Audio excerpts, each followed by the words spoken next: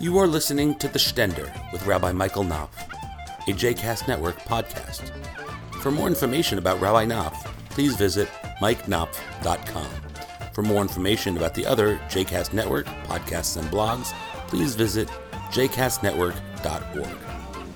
So once upon a time, there was a man of modest means, let's say.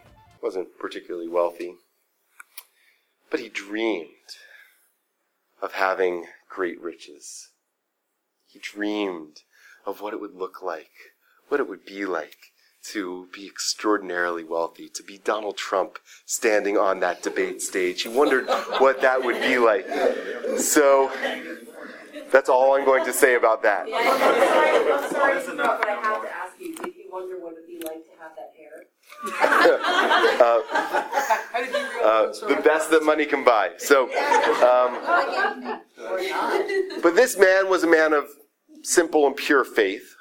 And so every day he prayed and prayed and prayed to God. He prayed and prayed to God, God, please, today let me win the lottery.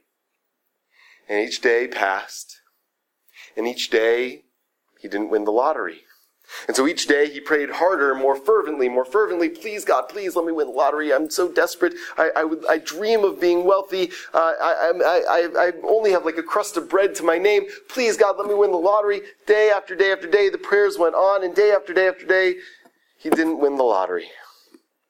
Well, finally, after a lifetime of this, of disappointment and frustration, God isn't answering my prayers.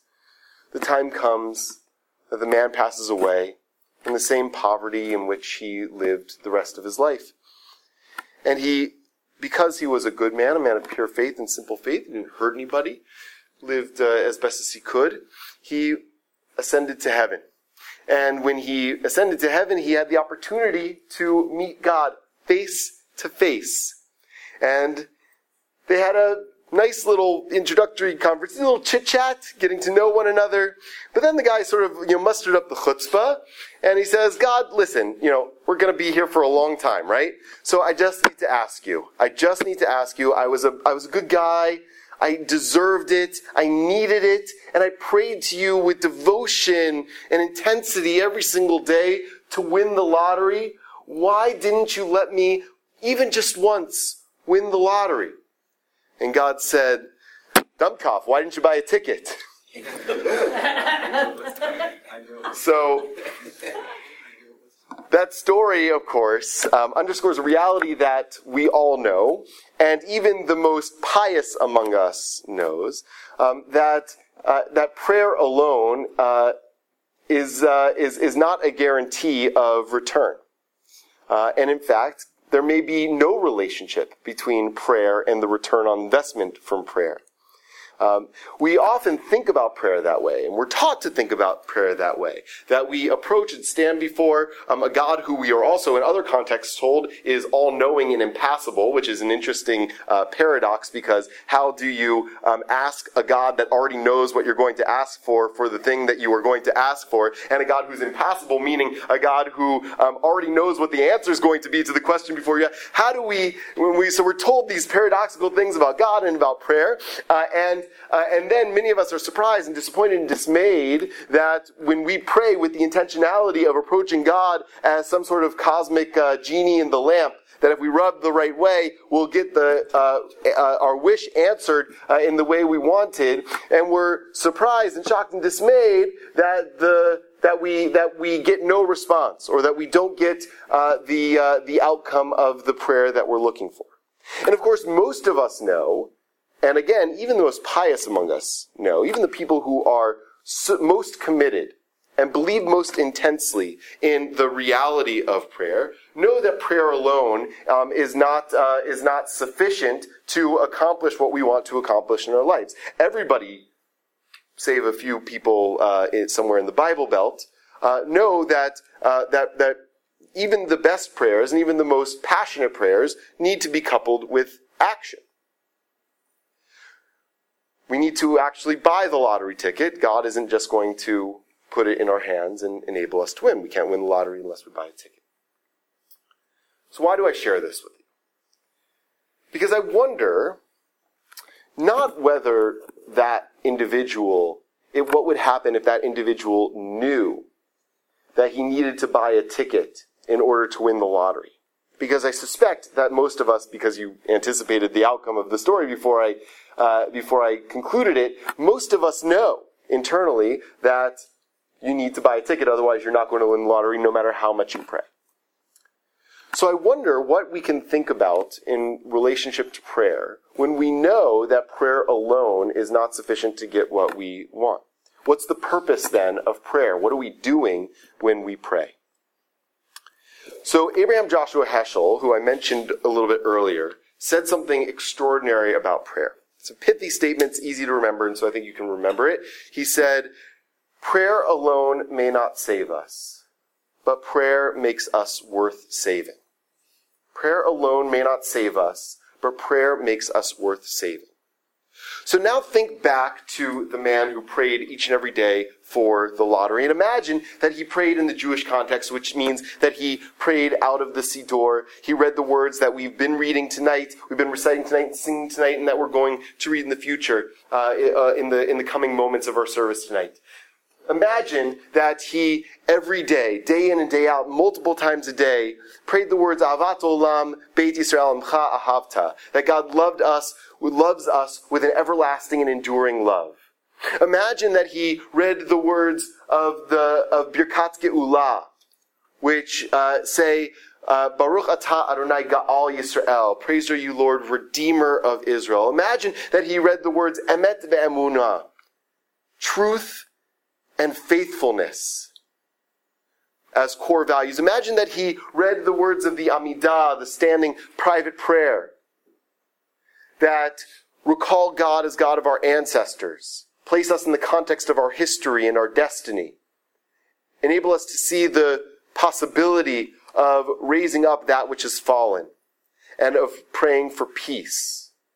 Imagine he recited the Shema, which attests and affirms to the oneness that underlies all reality, the connection that each of us have together. And imagine that he prayed each and every day in the context of a minyan, in the context of a community, and got to know each and every person with whom he was praying, sitting next to them, standing next to them, hearing their voices, feeling their energy, getting to know them by schmoozing after services. Imagine that he had put himself in the context of the rhythms and patterns and language of Jewish prayer. And if he had done that, I deeply believe what Abraham Joshua Heschel had said. Because if he had done that, he still may not have won the lottery. But if he had done that, he certainly would have been a person that absorbed and assimilated and, at least at most moments in his life, strove to live by the values encapsulated in those prayers and in those traditions, in the context of that community that he supported and was supporting. And if he had won the lottery, if he had actually bought the ticket and won the lottery, I have very little doubt that after days and months and years of being in that context, absorbed in the reality and the rhythms and the language and the values that are embedded in Jewish prayer, that he wouldn't have just used that money to buy the best weave, or the best cars, or the biggest house. He would have put that money to use for the purposes that are hammered away in the context of our prayer services. Issues of justice and love and compassion and peace. He would have known and absorbed and assimilated the reality that those are core and critical values embedded within our tradition, embedded within our prayers. He would have lived them, he would absorb them. And so if he had won the lottery, I have very little doubt, at least in part, of what he would have used the money for. If you ever studied acting or follow movies, you probably have heard of the Stanislavski method, right? Which is a method of acting, it's called method acting, that is premised on becoming the script. Becoming the script. Right, so if you have seen the ads for this new Jake Gyllenhaal movie, this boxing movie, where he transforms his body in order to become this character in this movie, this boxer, right? Or Robert De Niro in Raging Bull, similar kind of thing, right? That's the Stanislavski method. You have to actually become the script. You have to actually become the character. And I think the purpose of Jewish prayer is very much in the same vein as the Stanislavski method. The purpose of Jewish prayer, the reason that we do it so many times, repeat the words so often, absorb and assimilate them so frequently, engage ourselves in the context of community so often, is because what we are designed to do is not only read the script, intone the script, sing the script, but become the script. Become somebody who embodies the love pronounced in Ahavat Olam. Become somebody who embodies the connection to past and future embodied in the Amida. Become somebody who understands and is connected to the reality of the oneness embedded in the Shema. Become a trustworthy person like Emet, of truth. Become somebody who is faithful, devoted to his community or her people, and her faith. The essence of prayer is not to save us, but to make us worthy of being saved.